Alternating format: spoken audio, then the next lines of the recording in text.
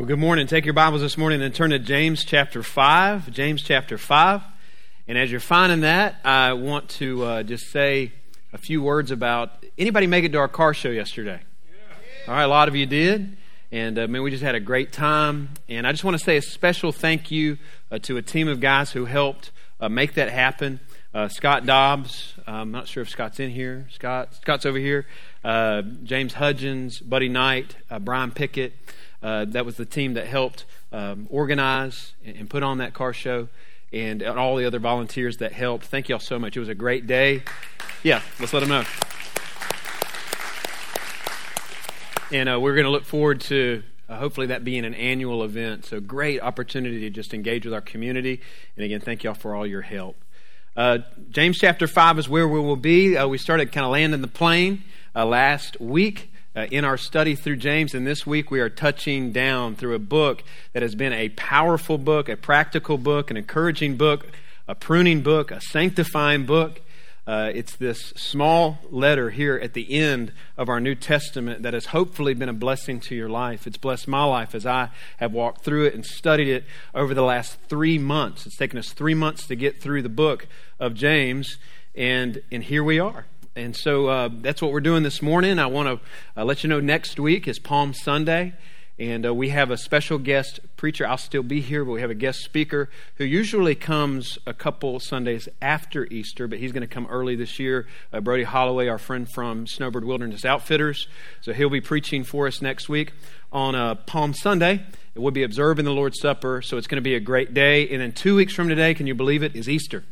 All right, so we need your help in just inviting people to our Easter services. If they don't have a church home, you can find some invite cards on your way out this morning, and that would be a great help, and that'll bless your life if you do that. Have some conversations with folks and invite them this week.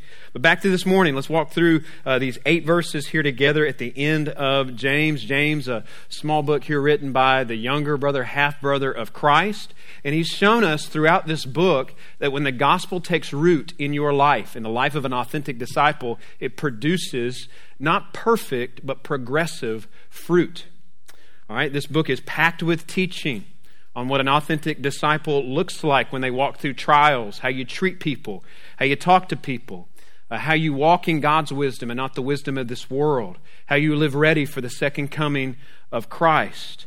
But before he says goodbye, James has, and it doesn't surprise us, 2 more steps of action, I guess you could say that we need to take as authentic disciples. 2 things that should describe the life of a disciple, and these are the 2 things this morning. Authentic disciples pray, and authentic disciples pursue. Authentic disciples pray, authentic disciples pursue. Stand with your Bibles open as we read God's holy word. I'll begin in verse 13. Is anyone among you suffering? Let him pray. Is anyone among you cheerful? Let him sing praise. Is anyone among you sick? Let him call for the elders of the church and let them pray over him, anointing him with oil in the name of the Lord.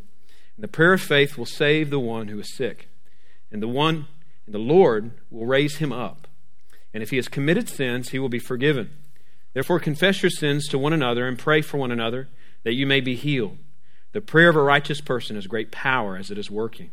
Elijah was a man with a nature like ours, and he prayed fervently that it might not rain for 3 years and 6 months. It did not rain on the earth. Then he prayed again, and heaven gave rain, and the earth bore its fruit.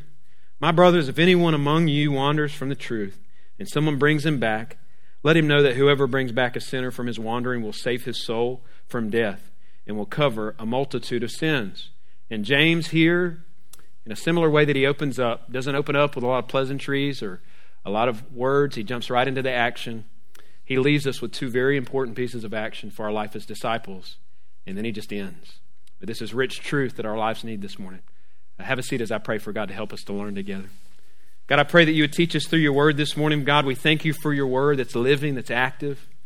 It is a sanctifying word. And so I pray we'd lean in with teachable hearts, that you would sanctify us by your word. Your word is truth. And so I pray, Lord, as we, in the next few moments, dive into this last section of James, who has given us a very clear portrait of what it looks like to be a disciple. Lord, I pray that you would help us. Your Holy Spirit would help us to learn, help our minds to understand what we can't understand on our own, our hearts to believe what we can't believe on our own, and to help us to apply these truths to our lives in a way we can't without the help of your Holy Spirit. And we ask these things in Jesus' name. Amen. First point this morning, we'll jump right into this, and let me just go ahead and give you a warning, all right, so you can mentally prepare. I'm going to spend a lot of time on this first point and a little bit of time on the second point, all right? So just keep that in mind, all right? Point number one this morning, authentic disciples are people of fervent prayer. Authentic disciples are people of fervent prayer. Now, the outline right here is pretty easy to see. We see some instruction in verses 13 through 16. And then we see an example of fervent prayer in verses 17 and 18. But there's definitely some things that we need to mine out and we need to unpack right here. Now, James starts his letter in the first chapter in verse 5 on the subject of prayer. Chapter 1, verse 5, he says, "If any of you lacks wisdom, let him ask God, who gives generously to all without reproach." All right, here he's ending, kind of circling back here at the end to what he hit on at the very beginning, focusing on prayer. Let me tell you, James is a guy, he is a pastor who practices what he preaches. He, in fact, in the first century church, James had a nickname that people called him in the church, and it's a very weird nickname. Let me just give you a heads up. All right, it almost sounds insulting, but they called him Old Camel Knees, which sounds like fighting words until you really understand what he's saying. That the physical appearance of his knees were so knotty and gnarly looking, and they resembled that of a camel. And that's the reason they called him that. And it was from the hours upon hours, days after days, years after years that he spent on his knees in prayer. He's a man of prayer, and he's a pastor of people. And so it makes sense for us to lean in and to listen what he has to tell us this morning. And in verse 13 he says this, "Is anybody among you suffering? Let him pray." He spent the previous section drawing us in.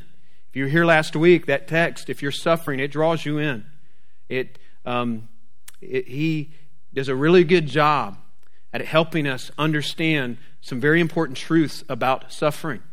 He encourages us and exhorts us to be patient in suffering. And now it's as if he's saying, after going through what can be a very emotional text on suffering, he leans in and says, "Is that you? Are you someone this morning that's in a season of suffering?" Now, that's a question we don't usually volunteer an answer to, an honest answer to, right? You've been on the campus this morning and you've probably already been asked several times, "Hey, how's it going?" Right? "Hey, how are you doing? Are you doing good?" Now, most of the time, even if we've had a horrible week, we lie. We're not doing good. Yeah, you're doing good. Blessed to be here. Amen, right? Like when you hear a question asked from the stage that we often ask, say, "How y'all doing this morning?" Right? Nobody's truly honest in that moment, right? If they were, we might not ask that question anymore, right?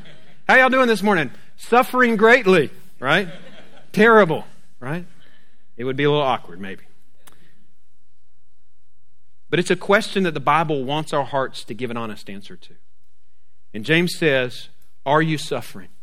And if you answer yes to that, James asks this, have you prayed about it? Taking that to the Lord faithfully, passionately, to Him in prayer.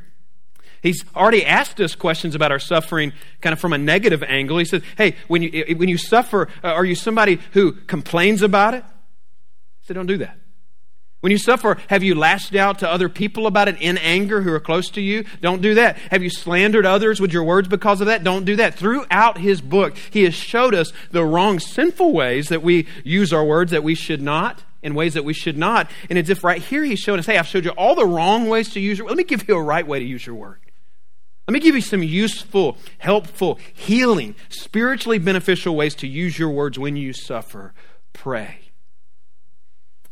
Pray. Now the question is some of you are in a season of suffering, is when the heat's turned up, when you are suffering, the question that you often is in your mind is, how do I pray when I don't know what to pray? How do I pray when I feel like I'm getting to the end of my rope? I want you to know that God's word never leaves you hanging. That there's always places to go to rest your heart in God's word. And I want to encourage you this morning, if you are in a season of suffering, there's a lot of places I could point you to in God's word. But let me tell you how much of a gift to the church the Psalms are. A third of the Psalms are Psalms of lament. You know what that means? It means these are written by real people who are walking through real trials, dealing with disappointment, anxiety, confusion, not understanding why God would let things unfold the way that He's allowing things to unfold. We have their real people, we have their prayers documented in God's Word as they are struggling in real time through seasons of suffering in similar ways that you're suffering. And that's encouraging. Because it reminds us of a couple things. It reminds us, one, that when we suffer, when we see real people in God's Word, these prayers that are canonized, that are right here to help us, it reminds us that when we suffer, that it doesn't mean it's always tied to something wrong that we've done. It doesn't mean that we're somehow strange. In fact, when we see that the psalmists, all these godly people suffered, it actually shows us maybe that we're not weird, that we're more normal than we realize as a Christian. See, there's a lie that has invaded the church, the American church especially, that when you come to Christ, hey, welcome to a cozy, comfortable, convenient life. From here on out, life's going to be nothing but merry and bright. Everything's right. Smooth sailing on a sea of nothing but health, wealth, and prosperity. 2 words for that. You ready? Garbage theology. You can write that down. This is the only note you take today. I'll be happy. Garbage theology. You know what Jesus said to His disciples, most of which who were murdered because of their faith in Jesus Christ? He told them in John 16:33, in this world you will, not you may, not you might, you will have trouble. Peter said in 1 Peter 4, don't be surprised at the fiery trial when it comes upon you. Another psalmist, Psalm 34:19, says, many are the afflictions of the righteous. The Bible shows us suffering is actually a normative part of discipleship. It doesn't mean you're strange. It doesn't mean you're weird. It actually can mean you're normal as a disciple. And when you suffer, but I do want to encourage you this, when you suffer, run to the Psalms. Camp out in the Psalms, specifically in those Psalms of lament, because the psalmists can show you how to pray when you don't know what to pray. Let them inform you on what to say. And it can also remind you, as does James, that when we pray and we're in suffering, that we're to pray in those seasons for God to give our hearts the joy and peace only He can give as we navigate them. Isn't that what James says? That's what you'll find in the Psalms. Seeking to return to this place of satisfaction in God, of contentment in God. As things in this life are stripped away from us, driven to the sufficiency of who He is. And you see that in James. What does he say?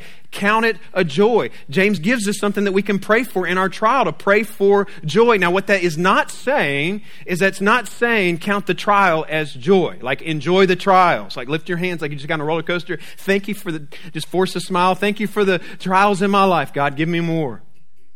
Now, he's encouraging us to count, to consider it all joy what God's doing in the trial.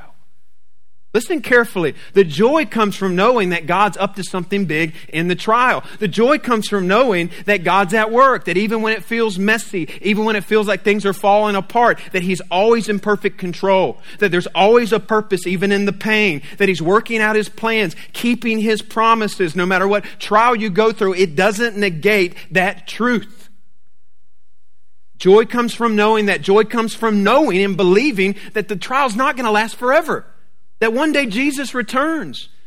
And the suffering that you've experienced and the suffering we experience in this life, we will know no more. And believing those truths, what James shows us and the rest of the Bible shows us, is the key ingredient to you having joy in the trial. To your heart believing that. But here's the deal. You will not believe those truths in your heart on your own.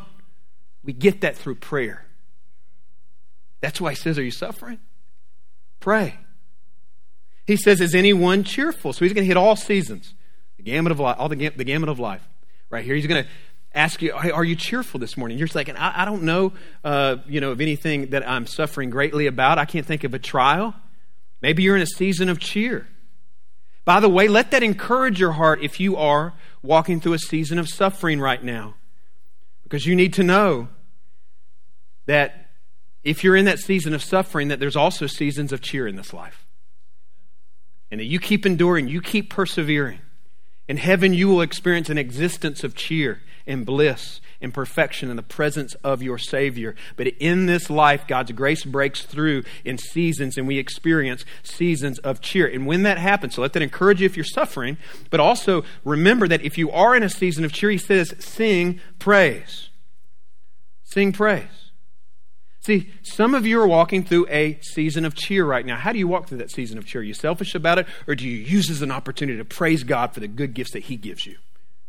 See, the truth of the matter is when you came in this morning, there are some people walking through a season of suffering who needed some people walking through a season of cheer to sing some gospel songs with passion this morning over them. Keep that in mind when you walk into this place on Sunday mornings.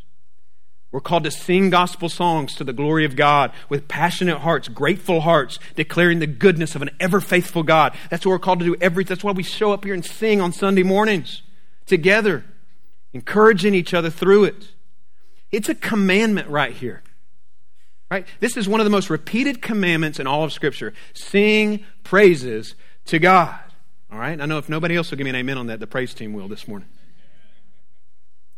You say, well, what if I don't like this song? Sing. Here's the rule of thumb that I use, all right? Is it theologically correct? Right? Is it focused on Jesus? Even if it's not my cup of tea, I sing. Right? I was at a youth event recently where I was speaking. And I was standing in the back and a song began to play. I was like, that's different. Like, man, I'm 40 this year. I guess I'm getting old. But you know what I did? I stopped and said, this isn't my cup of tea. I see other people enjoying it. It's focused on Jesus. I can kind of understand what they're saying. It's gospel-centered. And you know what I did? I sang. Which, you know, you need to understand this when you come in, laying your preferences aside and unifying with the body of believers that are here who all have different preferences when it comes to styles of music, and opening your mouth and singing so long as it's a gospel-centered song, theologically correct, exalting Christ. That's actually really good practice for heaven. Because one day we're going to be all standing around one throne singing to one Savior. And I haven't found any evidence in Scripture that I'm going to have any control over the set list. So when you think about all the variety of the different nations, hey, there's going to be a variety of styles. And I don't think you're going to be able to get away with, getting away to the concession stand and taking a break when it's not your cup of tea. So we learn to sing. Especially when in seasons of cheer, no good excuse not lifting up a song of praise, a song of prayer to your God, who wants to hear from you this morning. God desires a relationship with you. He knows that's where you are going to be conformed to the image of Christ. God wants to hear from you this morning. Listen, we're not to outsource our prayer life. He wants to hear from you. We're not to outsource our praise. He wants to hear from you. You say, well, I'm bad at singing, not to God. You say, well, I'm not good at praying. Hey, we could have some people up here who could just string together some impressive prayers. I mean, some big theological words that make everybody go, wow. But you know who God wants to hear from? He wants to hear from you. He wants to help you and strengthen you in times of trouble and suffering. He wants to keep you humble and close to Him in times of cheer. But it only happens powerfully through a personal, fervent prayer life. So, James focuses on our responsibility to pray in our own life. And then he shifts to our responsibility to pray for others and to call on others to pray for us in seasons. And he focuses on a specific time right here when this needs to happen. Look at verse 14. He says, if anyone among you is sick, let him call for the elders of the church and let them pray over him, anointing him with oil in the name of the Lord. My goodness, we do not have time to break down all the different opinions with scholars and commentaries on that one verse right there. So we're not going to do that. I'm not going to give you the 15 things that I think this is not saying. I'm just going to focus on what I believe through my study this week, what I believe God's Word is telling us right here. All right, first we need to establish what kind of sickness this is referring to. All right, the word you see printed as sick right there in your English translation for most of us, the original word there literally means fatigued. It means without strength. So this is the picture, James is painting the picture of someone who's bedridden. All right, in other words, this isn't talking about somebody with a common cold in this scenario right here. This is the same word that John uses to describe Lazarus laid out in the tomb. This is the same word that's described to describe the guy's condition in John 5, who's laid out beside the pool of Bethesda. This is a very sick person that James is describing. Even the phrase to pray over them, right?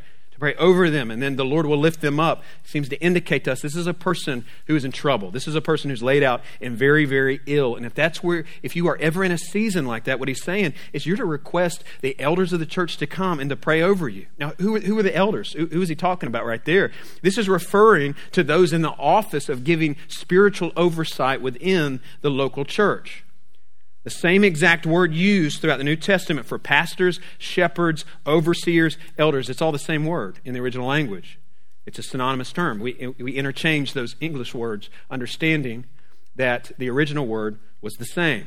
You know what that doesn't mean? That doesn't mean this. That doesn't mean that when a group of people, godly people, come together and lift up prayers of faith and they lay their hands, who maybe are not serving in the office within a local church, that when those godly people surround someone and they lay their hands on someone and they pray for someone, that doesn't mean your prayers in that scenario right there are any less effective than the scenario that James is painting right here. But these are the specific instructions that James gives us in this specific instance. When a person is very ill, again, they can call on the elders to come pray for them. What this does not mean, he is not saying, and make a note of this, that this doesn't mean don't go to the doctor. All right? 1 Timothy 5:23, when Timothy was sick, you know what Paul didn't do? He didn't just say, hey, just pray about it. Just keep praying about it. He actually told him, drink some wine for medicinal purposes for your stomach. Use your head. We also have instruction here for elders to come and to pray over a sick person who requests them to come and pray and anoint them with oil. Now, what does oil mean right here? It's not medicinal. In those days, there were oils that were used for medicinal purposes, but in a situation like this, in Scripture, it's used in a symbolic way. In other words, there's nothing magical in the extra virgin olive oil that's used to anoint people when you go and pray with them. The application of the oil was actually a sign in the Bible of setting a person aside for a special task. So it's like when Samuel anoints David with oil, he's setting him aside for a special task, that of being the king of Israel. So when we anoint someone with oil, what's happening is the leaders are setting aside in faith that person before God, asking God to give special attention to this person, that he would heal them in a special way in their time of need. So again, let me say, if you're sick and you want us to come pray for you, we'll do that. And we believe God works powerfully in those situations. But also know this, you don't need oil in order to experience healing. You don't need oil and you don't need this setup and this formula in order to experience healing. In fact, this is the only New Testament passage that mentions this. Then in verse 15 it says, and the prayer of faith will save the one who is sick, and the Lord will raise him up. Now, there's a big question right here, and I'm going to tell you, I need you to hang with me here, because I'm going to say some things that may make you think for a second, but I think if you really, truly try to understand Scripture and let the Word of God interpret the Word of God, and let the Word of God speak to us, that you'll be with me once I get to the end of this. Because a big question surrounds that phrase, the prayer of faith will save someone, will bring healing to someone. Okay, so the question is that implying that God chooses to heal or not heal someone based on how faith-filled their prayers are? To where if you pray a prayer strong enough, and the problem when somebody's not healed, maybe somebody would say, is you just don't have enough faith. And if you have big enough faith and you pray a big enough prayer of faith for long enough, then God will finally hear that prayer of faith and they'll be healed. Is that what it means when it says that the prayer of faith will save? Well, we want to read our Bible with the rest of the Bible. We want Scripture to interpret Scripture. And if you stand in that position, what I would say is you got to deal with an issue with Paul. Because in 2 Corinthians, Paul has a thorn in his flesh, and we're pretty certain that that's an illness, probably an eye illness that he had that was serious. And we have documented there in 2 Corinthians that he prayed 3 times, begged God to remove that, begged God to heal him, and God did not. Are you going to say that the Apostle Paul lacked faith? I mean, 13 of the books that are canonized in the New Testament you're looking at right now are written by Paul. We see nothing that indicated that he was a man in those situations that lacked faith. But God doesn't heal him.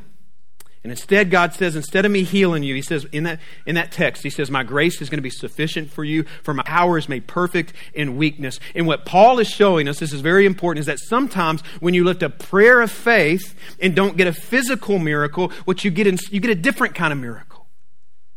And that God, instead of removing that illness, instead of God removing that sickness, God chooses in that season to draw you close to Him in that trial and empowers you miraculously to endure it and to persevere through it. Because in the grand scheme of things, in His infinite wisdom, He's able to see what you can't see. He's able to see that trial, that thorn in your flesh is something that He's going to use to bring about Christ-like character in your life that would not happen if you were not going through the sandpaper of sanctification through that suffering and through that trial. And He's going to develop in you character that you'll be able to keep with you forever. And the miracle in that moment is the grace that He gives you to carry through it. So sometimes we lift up prayers full of faith and get a different kind of miracle. Sometimes it isn't God's will to heal us on this earth at all. Tough question. Is it always God's will to heal? I would say look at Christ. Matthew 26, as long as it's a prayer of faith, is God's will always for you to be healed? Is it always His will for Him to remove the suffering? Look at Jesus. Matthew 26:39, there He is in the Garden of Gethsemane. He's so full.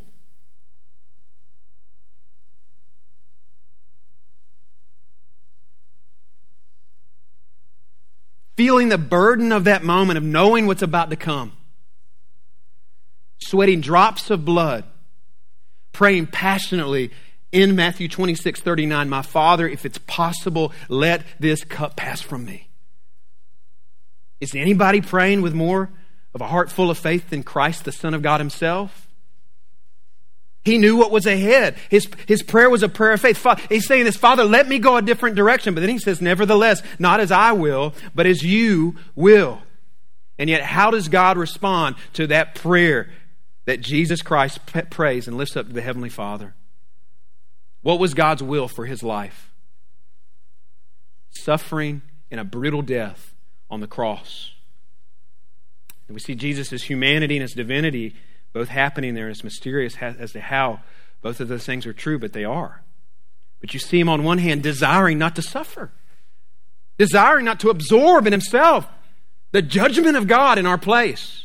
And yet at the same time simultaneously yielding to the Father's will that in His life overrode His own desires. In this moment right here, authentic disciples pray the same way. God, it's not about my will being done in heaven. It's about your will being done right here on earth through my life. And I don't know what your will is, so I'm going to pray big, bold prayers of faith. I'm going to ask you to move in ways that only you can move. I'm going to trust that my prayers somehow mysteriously in the sovereignty of your work in this world.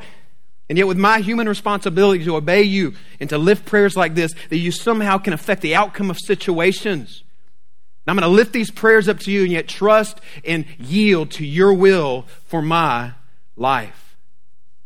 And sometimes God responds with a different kind of miracle, the grace that we need to be carried through the trial.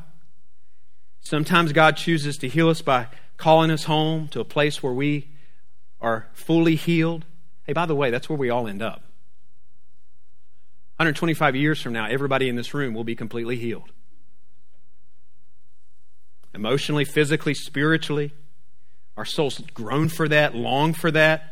Our bodies are under the curse, are breaking down, but one day we will be healed. But here's what healing is along the way. As we lift up prayers of faith, the kind of prayers that James is talking about right here. Sometimes it's through medicine. Sometimes it's through doctors. Sometimes it's through inexplicable ways that will make a doctor stand there and feel puzzled. God gives us foretastes of that coming kingdom. That's what healing is.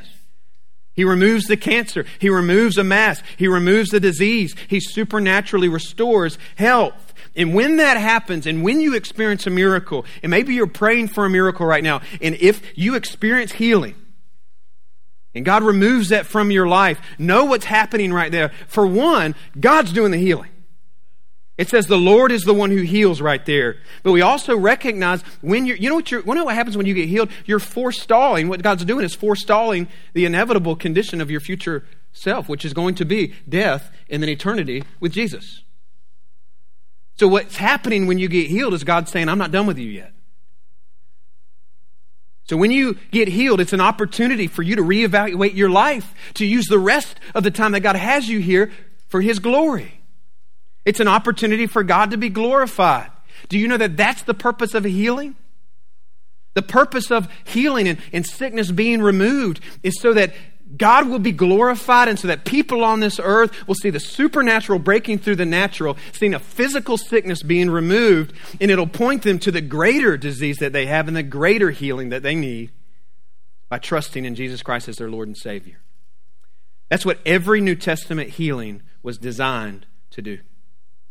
When Jesus healed someone and removed sickness, it was always to point to a greater sickness and a greater miracle, which is our salvation. So in light of knowing that, we lift prayers of faith, knowing that it's the Lord who heals, and we yield to His will being done. Now that last line there in verse 15, and if he has committed sins, he will be forgiven. Now, what that doesn't mean, it doesn't mean that every sickness is tied to personal sin in somebody's life. In John chapter 9, there was a blind man, and you remember what the disciples said? They said, Jesus, who sinned? Was it his sin or was it his parents' sin? And Jesus said, neither. Job's friends last week made the mistake of thinking that his suffering was tied to some type of personal sin in his life. But in John 5:14, Jesus warned that there can be a connection. Paul in 1 Corinthians 11:33, referring to those who approached the Lord's Supper in an unworthy manner, he says, some of you, that's why you're weak. That's why some of you are ill. He said, that's why some of you have died. So here's what we conclude. All sickness, in a broad sense, is a result of the fall. It's the result that we live in a cursed world, in these bodies that are breaking down. But your individual sin, it may or it may not be tied to individual sin. And with all the double-mindedness going on in that church that James has covered up to this point, it makes sense that he's bringing this up right here.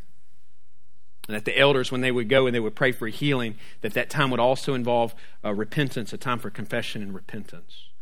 And what he's saying is the point right here is if sin was something that was causing that sickness and that illness, he said, confessing that sin, you'll be forgiven of it. So according to that sin, according to those verses, certain sicknesses can be tied to sin. So what do we do there? We stay clean, we stay confessed, we stay repentant. If you have sinned against another person, confess that sin to one another. That's what he's talking about right there. He's saying extend forgiveness to people you haven't forgiven. Receive forgiveness from somebody who comes and seeks for forgiveness from you. To not extend to people the mercy that God has extended to you is sin. And we shouldn't live in that sin. And so as we get right with each other, hey, treat each other like family, forgive each other like family, confess sins to each other, and repair relationships like family, as we pray for each other like family, he says the prayer of a righteous person has great power as it is working. What is he talking about right there? He's talking about anybody in Christ. That's a description of anybody in Christ this morning. You have righteous standing before a holy God. You've been declared as righteous. And there, as a righteous son or daughter of the King, clothed in the righteousness of God, you've got unlimited access to God. Don't overlook the privilege of that access. Don't overlook the power of your prayers, that you have access into the presence of a holy God, and you can lift up prayers that make it to His caring, gracious ears. We have that access. What would God do in your life? What would God do in the life of your family? What would God do in your marriage? What would God do in the life of your kids? What would God do in our church if we dedicated ourselves like never before to disciplined prayer? For some of your marriages, marriage counseling is good. But how powerfully would you and your wife getting on your knees every single day for an extended amount of time and praying that the Holy Spirit work a miracle in your marriage, what would it do? Well, the truth of the matter is we can see what the power of prayer does in people's lives because it's right here in front of us in Scripture. And James actually points to one of the greatest examples of what fervent prayer can do. And he points to Elijah. And what does he say there? He says in verse 17, Elijah was a man with a nature like ours, and he prayed fervently that it might not rain. And for 3 years and 6 months it did not rain on the earth. Then he prayed again, and heaven gave rain, and the earth bore its fruit. Think about who he's laying before us in this book, these examples that we can be encouraged by and learn from and follow in the footsteps of. But Elijah? Think about who Elijah was. Arguably the greatest miracle-working prophet in the Old Testament. Just before he prays this prayer, do you know the story? He challenges the prophets of Baal to a showdown on Mount Carmel, and he's on God's side, and it's really just him standing up for God. You got hundreds of these prophets of the false god Baal. Hey, we're going to build an altar, and whoever God shows up and consumes the altar is the real God. So they dance and they cut themselves and they call for their God, and there's not a peep out of the heavens from Baal. Nothing. And Elijah steps up. He says, hey, soak the altar with water just to make sure that this isn't just some kind of stunt or some kind of magic trick. And he lifts up one prayer to God, and a pillar of fire comes pouring out of the heavens and consumes and licks up every bit of water around that altar and consumes it. That's who we're talking about right here. I don't have time to go over every miracle that we see Elijah perform, every part of God's word where it shows the power of God working in his life. In fact, look at the way think about the way his life ends. He doesn't even have to die. Like a chariot comes and just scoops him up in a whirlwind and takes him to heaven. And James is like, that's who we're talking about right here. He's a guy kind of like you guys. Oh, really? Yeah. He's got a nature just like y'all. Yeah, he's Elijah, James. Really? Really? That's the point. Really. Elijah wasn't from anywhere special. He was from an obscure town. We can relate to his obscurity. We can relate to his humanity. We see those big moments in his life, but we forget that there's also in between a lot of moments where he's very human. Moments where he's a scaredy cat, emotional, anxious, depressed, disappointed. 1 Kings chapter 19, right after the 1 Kings chapter 18 showdown, where he defeated the prophets of Baal, followed them, killed them, wiped them out. In 1 Kings chapter 19, where do you find him? Under a tree going, God, just kill me. He's running from a woman, and he's scared for his life. God's not calling us to be Elijah. Not necessarily giving us the same calling as Elijah. But James says, make no mistake, we are people with feet made of clay, just like Elijah was. More important, we can't just only relate with this where he's from and his humanity. James is saying you can relate to his God. We know his God and his God knows us. And James is trying to help us to see you have to stop seeing people in Scripture as superstars that somehow got a little, you think maybe they get a little extra dose of something when God was knitting them together that he didn't give me. And he says that's not true. James wants us to see that Elijah's human just like us. He's a sinner just like us, saved by grace. He's serving the same God that we serve with the same access to God that we have. This is what James wants us to see. Listen to this. He wants us to understand that the God who showed up on Mount Carmel and showed himself powerfully in that moment, the same God who heard his prayer and sent the rain right here, the same God that Elijah served is the same God who's in this room this morning. It's the same God who's taken up residence in your life if you're a follower of Jesus Christ this morning. The personal presence of his Holy Spirit inside of you. He's the same God Elijah had access to, that he's praying to on that day, is the same God we have access to, who still answers prayers of faith powerfully as we seek his face with fervent prayer. So as authentic disciples, we pray. We're people of fervent, sincere prayer. I got 3 minutes, and that's all I need. Number 2, authentic disciples are pursuers of wandering souls. So we're people of prayer. James wants to leave us with that. And we're people who pursue. And James ends the way that he begins. Very abruptly, a piece of action, and then he leaves. Look at verse 19.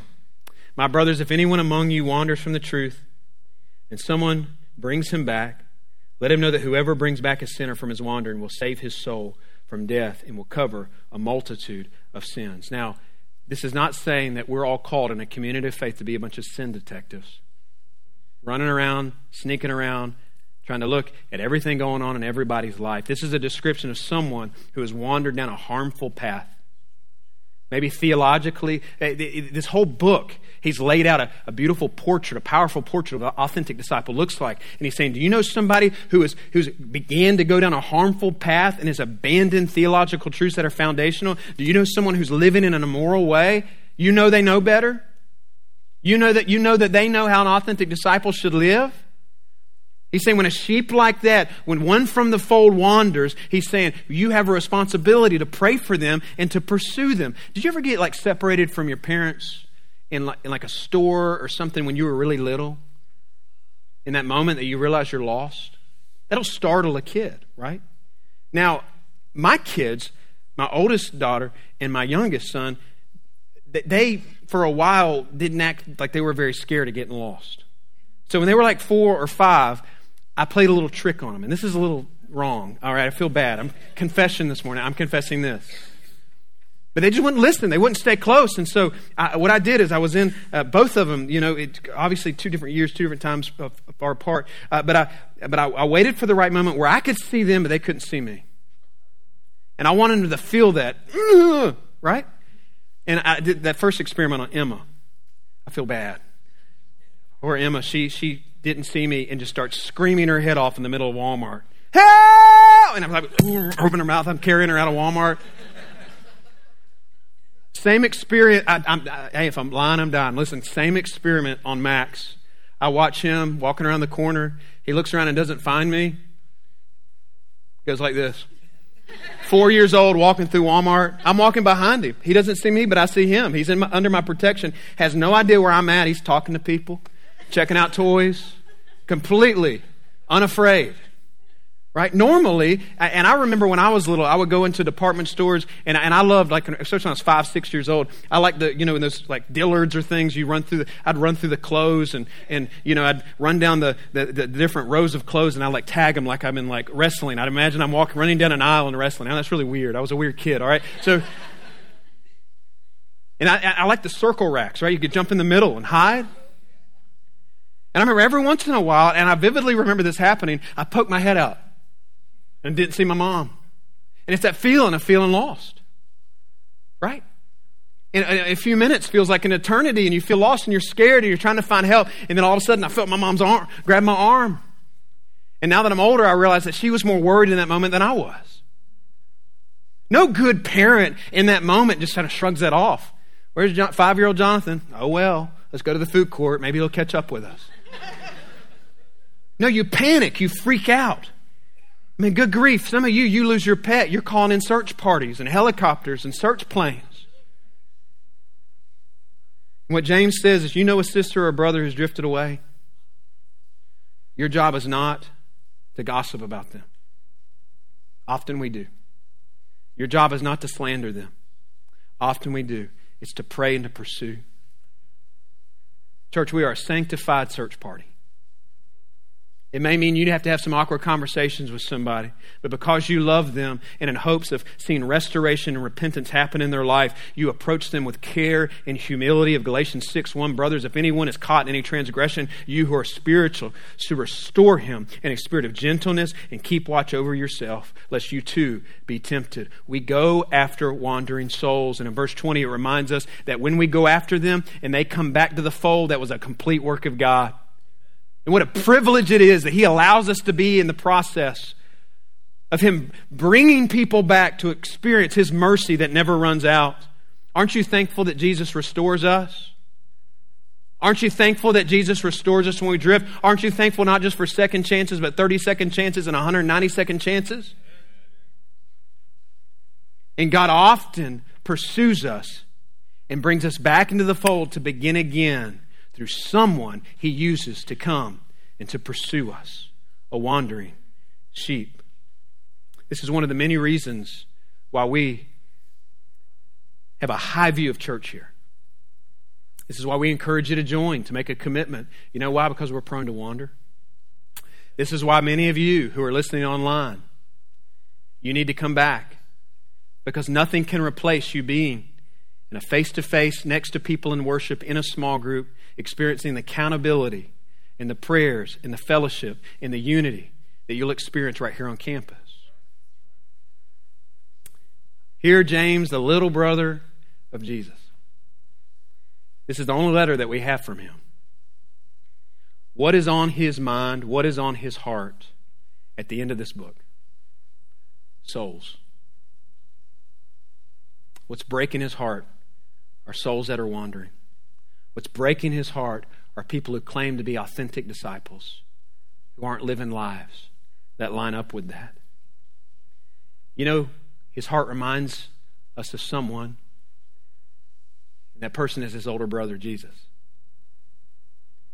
Aren't you glad that Jesus, the Good Shepherd, that when you were running in this world, not to him, but from him, maybe in rebellion, maybe in religion, which is also rebellion, that he came and sought you out, a wandering sheep, and brought you into the fold, found you and brought you into his family, turned you in to a living saint of God when you were nothing but a dead sinner, helpless and hopeless in your sin. That Jesus came seeking and saving that which was lost. And he completed the work to do that. He entered to Jerusalem on Palm Sunday, and we'll celebrate that next week. On Good Friday, he laid down his life for his sheep.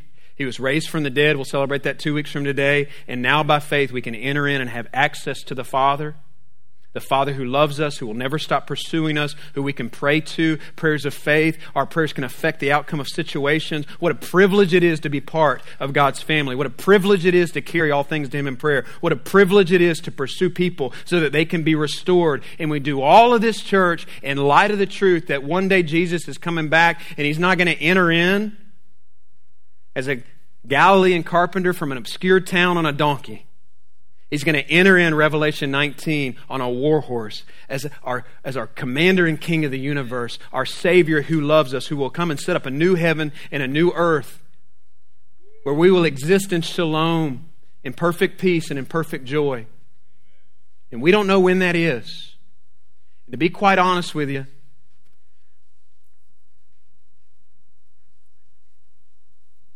sometimes I wonder if we don't celebrate the second coming of Christ more as an escape hatch.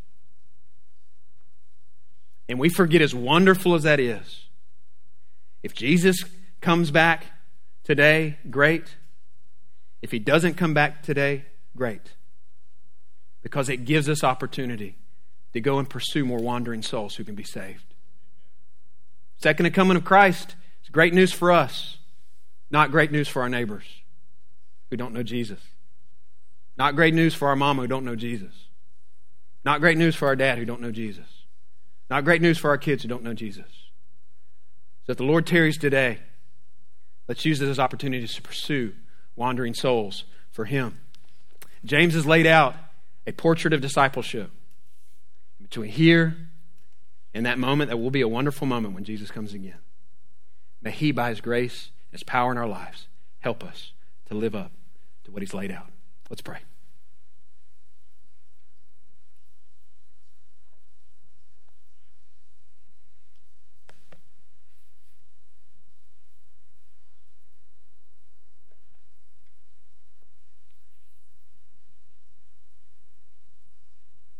If you're here this morning and you don't know Christ as your Lord and Savior, I would love to talk with you even during this next song that we're about to sing.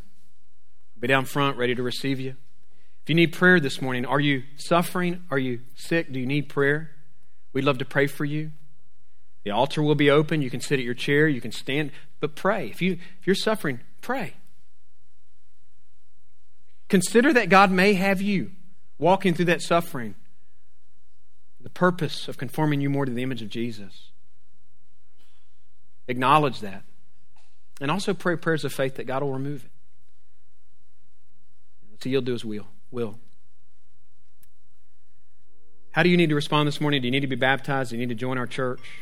I'll be down front ready to receive you. You respond to the way that God's leading you to respond.